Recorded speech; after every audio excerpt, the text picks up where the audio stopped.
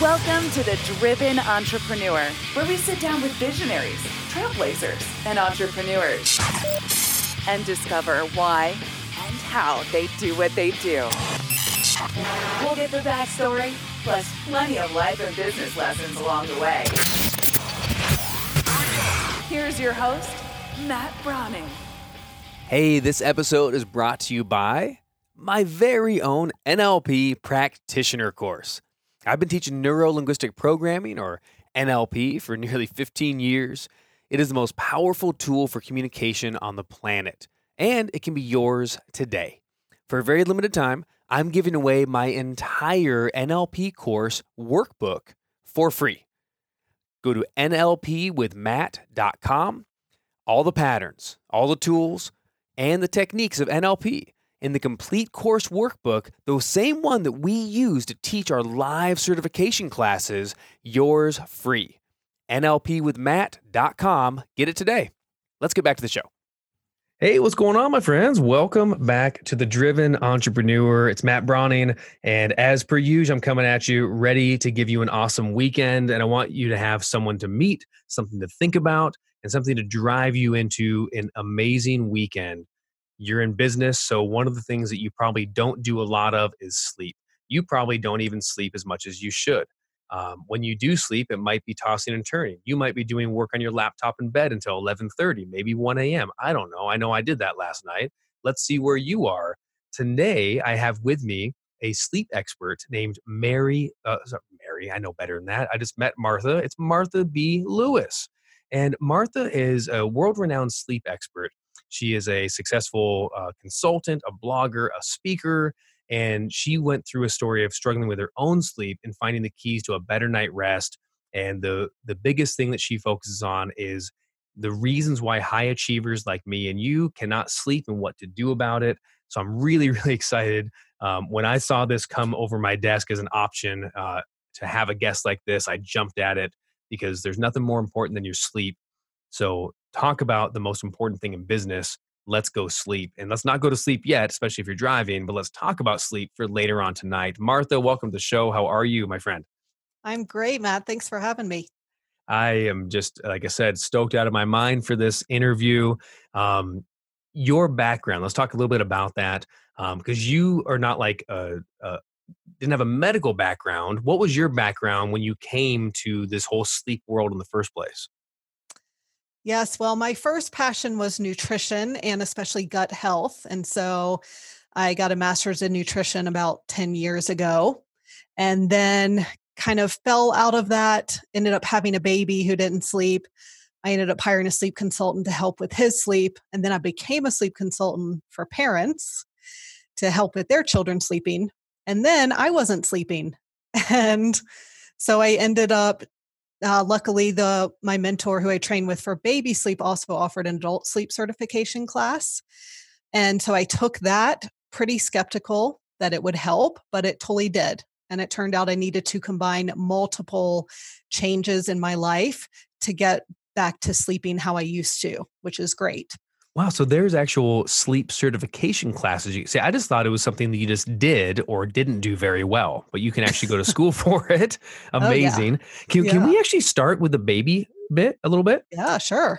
So you got into it as being a parent. What would happen? So are you talking newborn stage? Was it, you have a colicky baby? Were they not sleeping through the night? Tell me a little bit about kind of the baby experience, and then maybe, what you started finding worked to change. Right. Well, my son, by the time he was 3 months old, was still waking up every hour or two, which they should actually be sleeping longer than that by the time they're 3 months old. And at that point, I had to go back to work and I didn't know how I was going to function. And so I ended up hiring a sleep consultant again. And what that involved was teaching him his own independent sleep skills. So instead of me nursing him to sleep, rocking him to sleep, I give him the space to fall to sleep on his own while still being there and offering comfort. And then once he was able to do that, he slept so great. And now he's 3.5 and he's been a great sleeper ever since. So So You know, can you talk to me a little bit about some of the nuance there, though? Because and I have a son who's almost 9, and we've okay. actually been walking through some of the sleep stuff lately. Because what my wife and I did is we went definitely too far on the sleeping. You know, we did co-sleeping in the beginning, and it was wonderful, and we love him, and he's safe and secure, and there's a lot of positive that came from that. And you know, this conversation certainly isn't about making somebody right or wrong, because it's funny, like you want to charge people up on social media, tell them you co-sleep or tell them who you voted for as a president, and they just go nuts. So Right. it's not about like defending what happened, but it's more like, well, you know, for us, we probably went too close, and then one of the byproducts is he learned that he needed us to be able to sleep throughout the night, and now we're still like working on this stuff. So how do you find that place where you're not just shutting them up in the room, letting them quote cry it out? How do you feel like you're there for them, but at the same time let them grow the independence that they need? Right. Well, I really struggle with this with my son because I came from an attachment parenting viewpoint. Like I did co-sleep with him. But the thing was, I wasn't sleeping. So I think whatever works for people is great. I'm not against co-sleeping at all if that's what's working and everyone's sleeping. For me, it was not working. He wasn't sleeping and I wasn't sleeping and I was a mess. And so, but I really struggled with, having him cry and the whole cry it out method. But it turns out you don't have to just leave your baby alone to cry and not respond. Like you can be there with them, you can be offering comfort.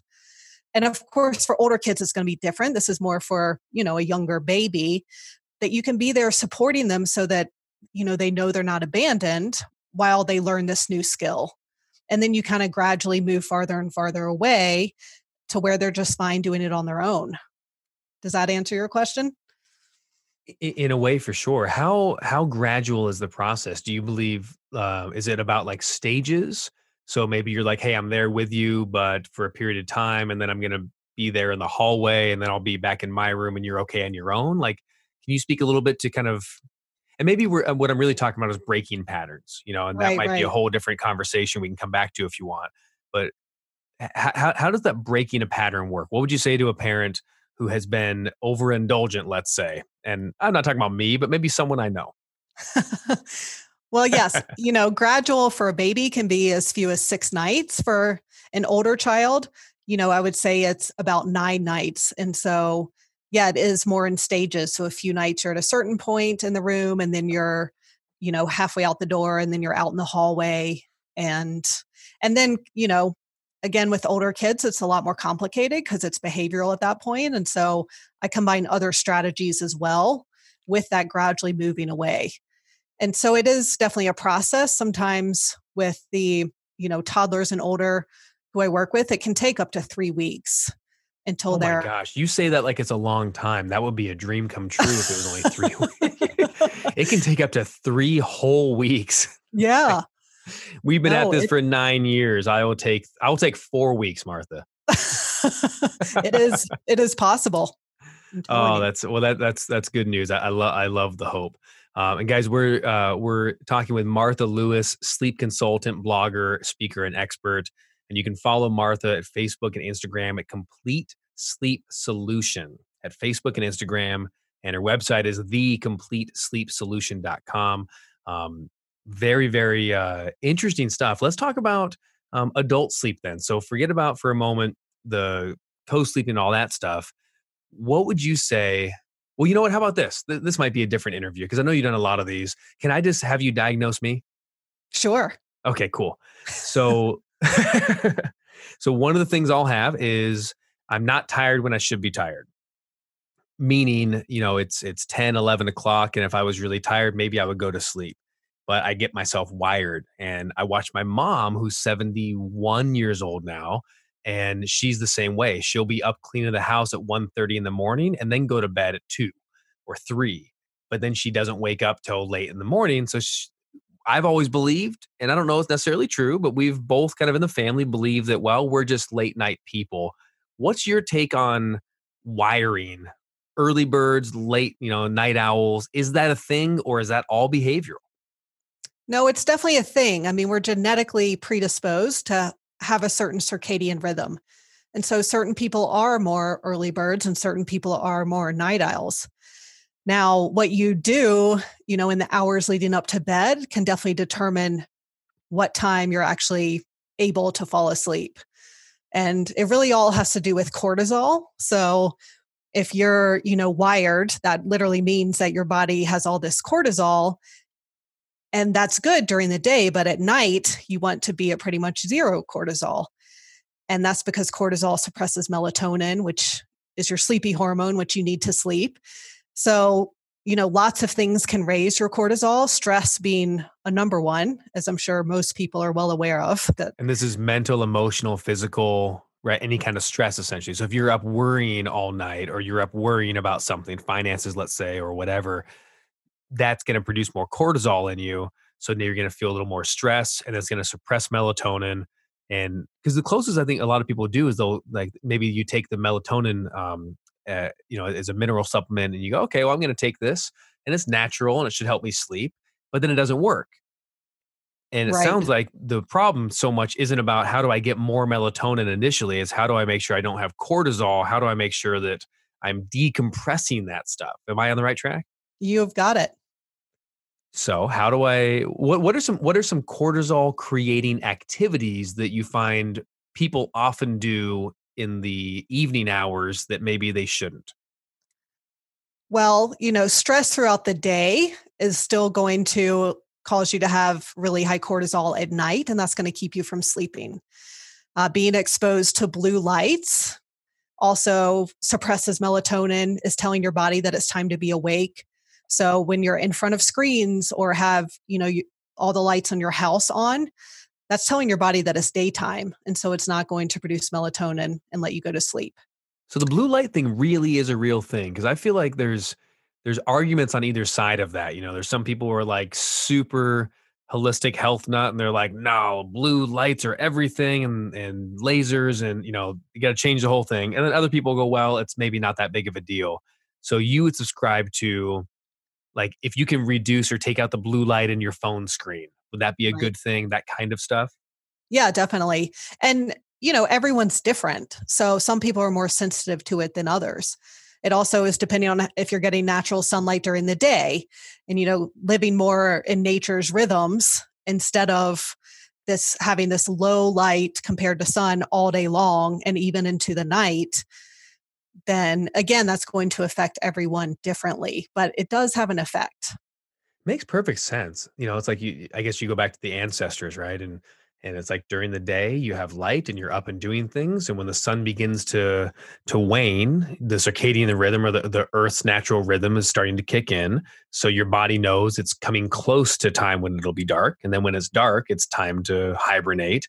Makes perfect sense. What about if you're in a place like, I live in Michigan, Grand Rapids, Michigan, in a place where we don't get a lot of sunlight? Would you recommend one of those like sunlight, like supplements that you plug in? Or is it about just like, even if it's cloud covered and not a lot of sun, at least being outside as much as possible, being in nature, being attuned to it? What are some kind of recommendations? And again, I'm throwing out ideas. I don't know if I'm on the right track or not. What's your take on the sunlight if you don't get a lot because of your work or because of where you live? Yeah, definitely. And I'm in Jackson, Wyoming, so I'm in a similar boat as you, where it's definitely not light first thing in the morning in the winter. So that's Oh when gosh, no. yeah. So that's when I use a light therapy lamp when I wake up. And you want to look for one that's at least 10,000 lux. Lux is what they use to measure light. And they're really inexpensive now on Amazon for $40. You can get a pretty decent one. And so turning that on just for 20 or 30 minutes in the morning is beneficial.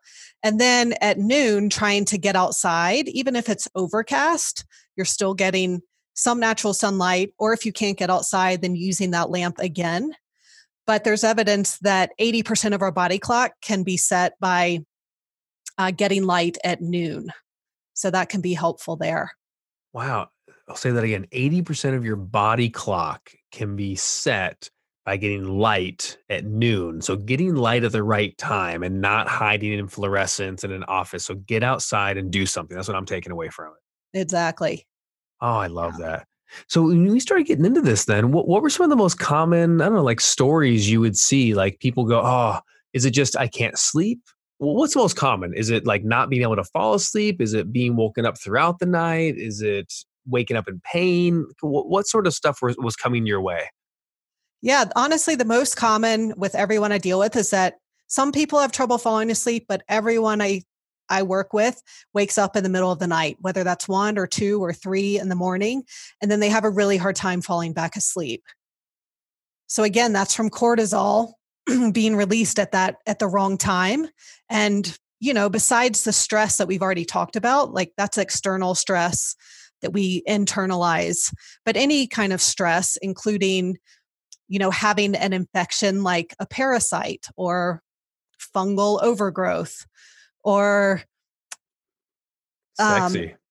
being on a blood sugar roller coaster all day where your blood sugar isn't stable, then that's going to continue into the night. And when your blood sugar gets too low, your body releases cortisol. So there are lots of these, there are lots of these health reasons, which I've recently learned about testing for those that impact our sleep. And so those are the people I work with who have been dealing with this for, 5, 10, 20 years. They already know all the basic stuff a lot of the time. Like we read about not avoiding screens before bed and not eating a big meal and not drinking too much before bed, like all the basic things.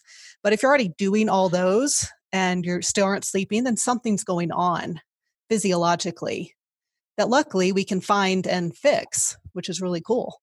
That is really cool. And it's interesting because what you just said too is like the common things that most people have heard about. It's like, oh yeah, I don't have a big meal of pasta before bed.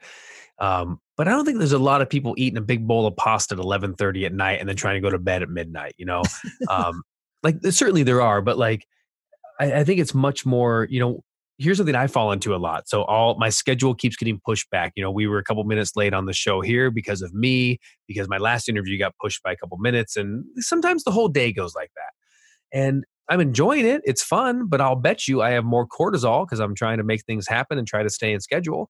And then I have a meeting with the men in the church out tonight. So I'm going to head off to that and then I'll come back home. And then what I'll find is this. I get home and it's like, okay, I've been going and giving myself to people in my work, and that's been wonderful, but it's also a little draining on the other side. And then I go be with friends or go be with community or be with my family or put my son to bed, whatever the case is. And then by the end, it's like, oh, now it's 9:30 and maybe I ate too early. I had like the late lunch at 4 and I wasn't quite hungry at dinner time. So now it's 9:30 or 10. I'm hungrier than I should be. I'm drained emotionally because I haven't had me time sounds so prissy, but you know what I'm saying? Like I haven't had time to just decompress or just do something that makes me smile and just hang out without any demands on my time. Yeah. I might be an impossible case. I recognize that. But what do I do at 10 o'clock at night when I'm back and I'm a little bit hungry and I know I don't want to have a meal, but at the same time, if I stay up another hour, now I'm going to be going to bed hungry and I know I don't sleep well that way. Do you have any suggestions on kind of nutrition at the end of the night to balance that out? Yeah, that's really important because you're right. You don't want to go to bed hungry. And if that happens, your blood sugar is going to drop too low in the night and you're going to wake up. So having a small snack of about 200 calories, you want that to have some complex carbohydrates and some healthy fat and protein combined is a perfect snack. So if that's an apple and peanut butter, for example, that would be a nice thing to have. I was actually doing that for a little while, and maybe I heard that somewhere, but that something like that, like almond butter and celery or apple and peanut butter, something like that could be really good, but not half a bag of Doritos or a pint of Ben and Jerry's. Exactly. Like, yeah, if you have just sugar or just carbohydrates, it's going to spike your blood sugar, leading to that blood sugar crash.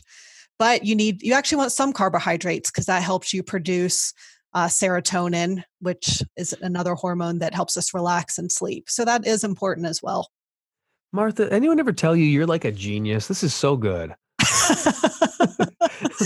Well, I didn't invent this stuff. I just like to read a lot and learn.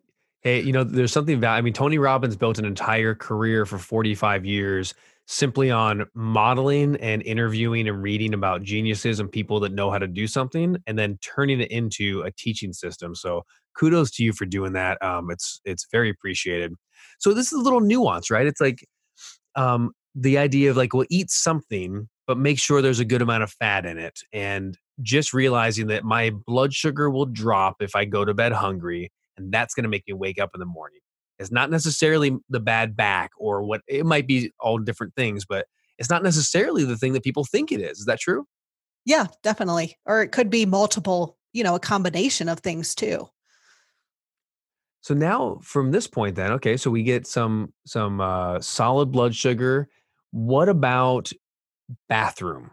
What about the bladder? I know there's a whole, we could run the gamut of health or medical issues for why and what happens there, but do you have any, just kind of maybe a counterintuitive or just a tip on if someone seems to always have to get up to go pee? Well, I honestly, I get up and go pee once a night, every night. You do. And when I was having sleep issues, I would get up to pee and then I'll go back to bed and not be able to fall asleep. So I started to think that the having to go to the bathroom was a problem.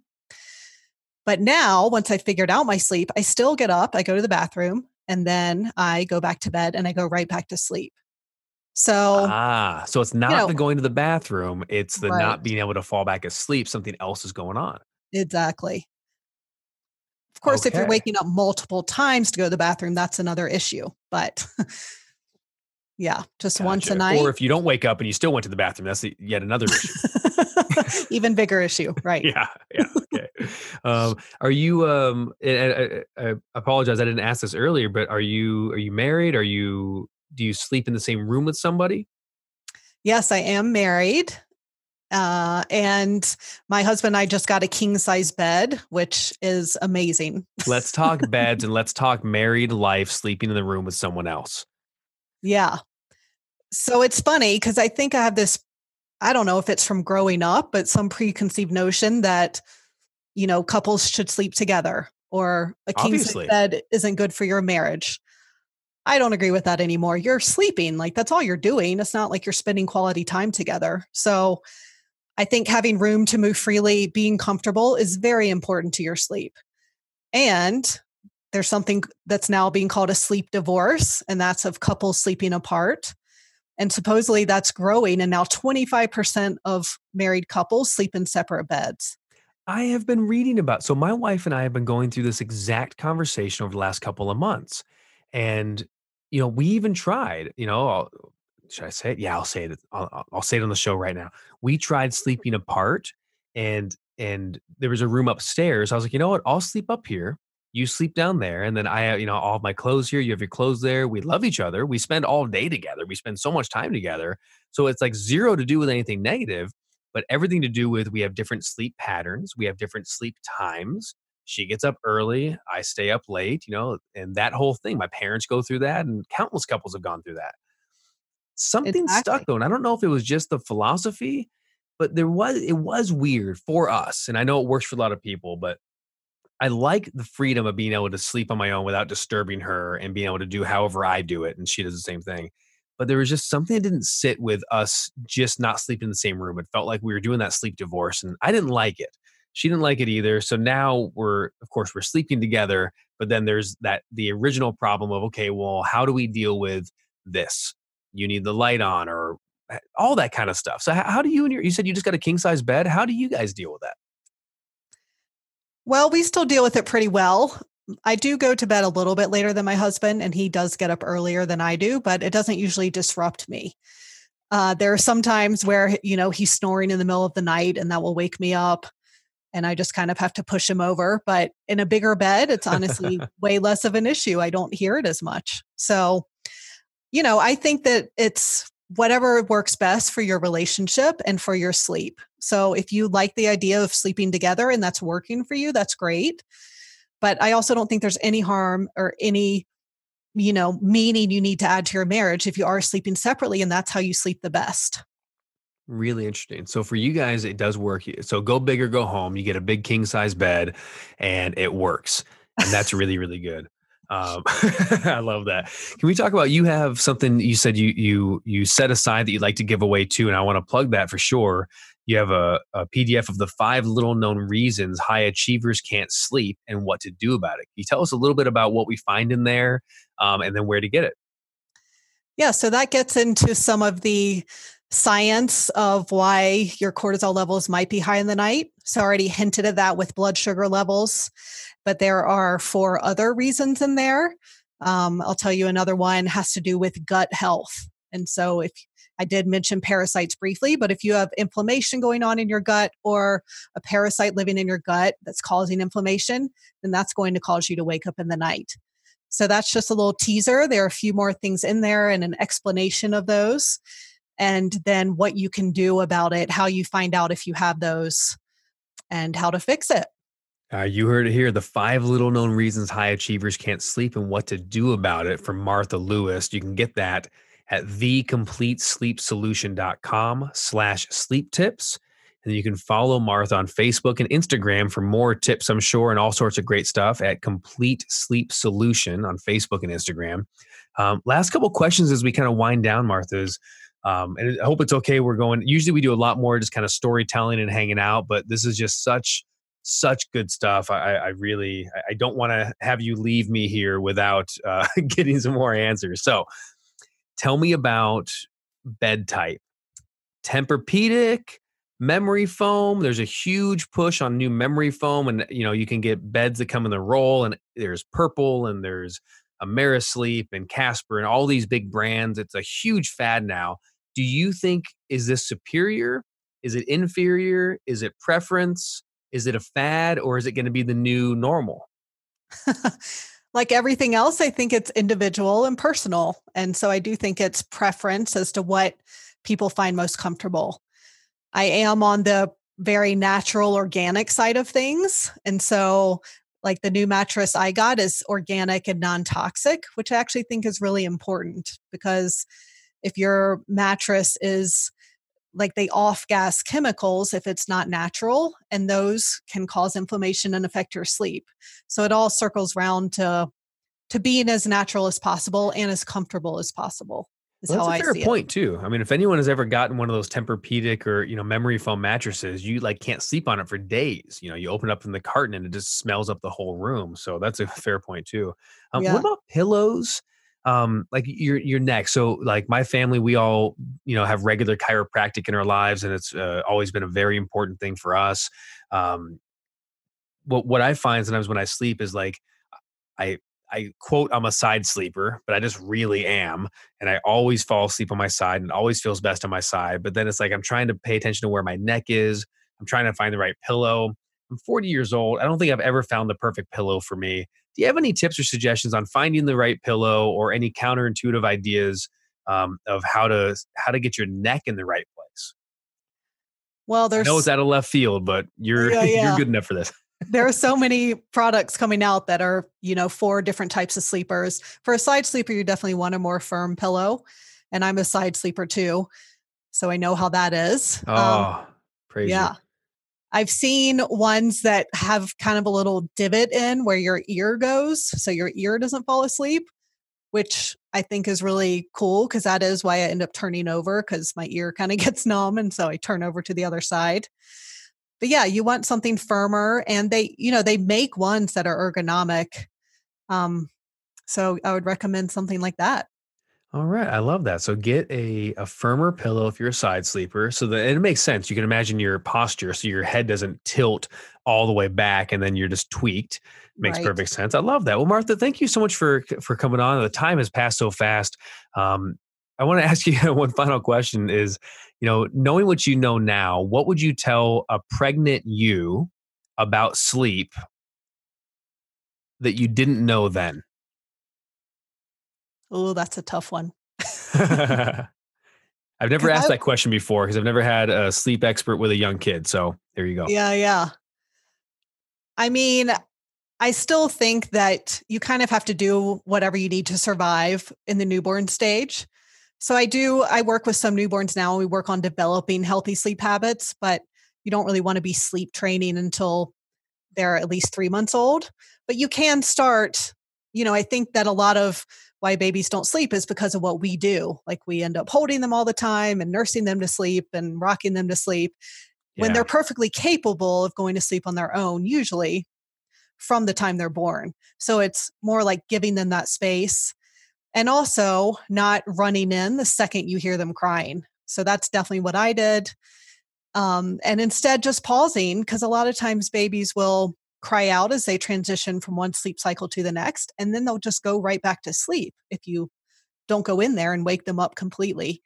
So yeah, to me, I think it's just give a little bit more space, give them a little more benefit of the doubt that they can do it, and also try to relax about it because everything is fixable and you don't have to go years without getting sleep. If you don't. I'm excited about that. I'm going to try out some of these things starting now, actually, because East Coast time for me as we're recording this, it's almost 5 p.m. So that means I probably shouldn't be Netflixing for the next 5 hours. I'm going to try my best to cut down the cortisol, to relax, to pray, to meditate, to stretch a little bit, and get out of the blue light. Get out of the blue light. Martha Lewis, thanks for coming on the show. I sure appreciate you very, very much. And I hope you sleep well tonight. Thanks. You too, Matt. All right, guys, that's the show for today. I hope that was fun for you as it was for me. I really enjoyed that. So Martha, thanks again to Martha Lewis. Remember, you can find all things Martha Lewis at thecompletesleepsolution.com. And you can get those 5 tips. So why high achievers don't sleep and what they can do about it, how to fix it. And of course, follow her on all social media, Complete Sleep Solution. Just a plethora of information. I'm really excited about that. And I hope that you get a good night's sleep tonight so you can continue working on your business and feeling vibrant and healthy and energetic. So get out there this week and don't crush it today. Instead, sleep on it.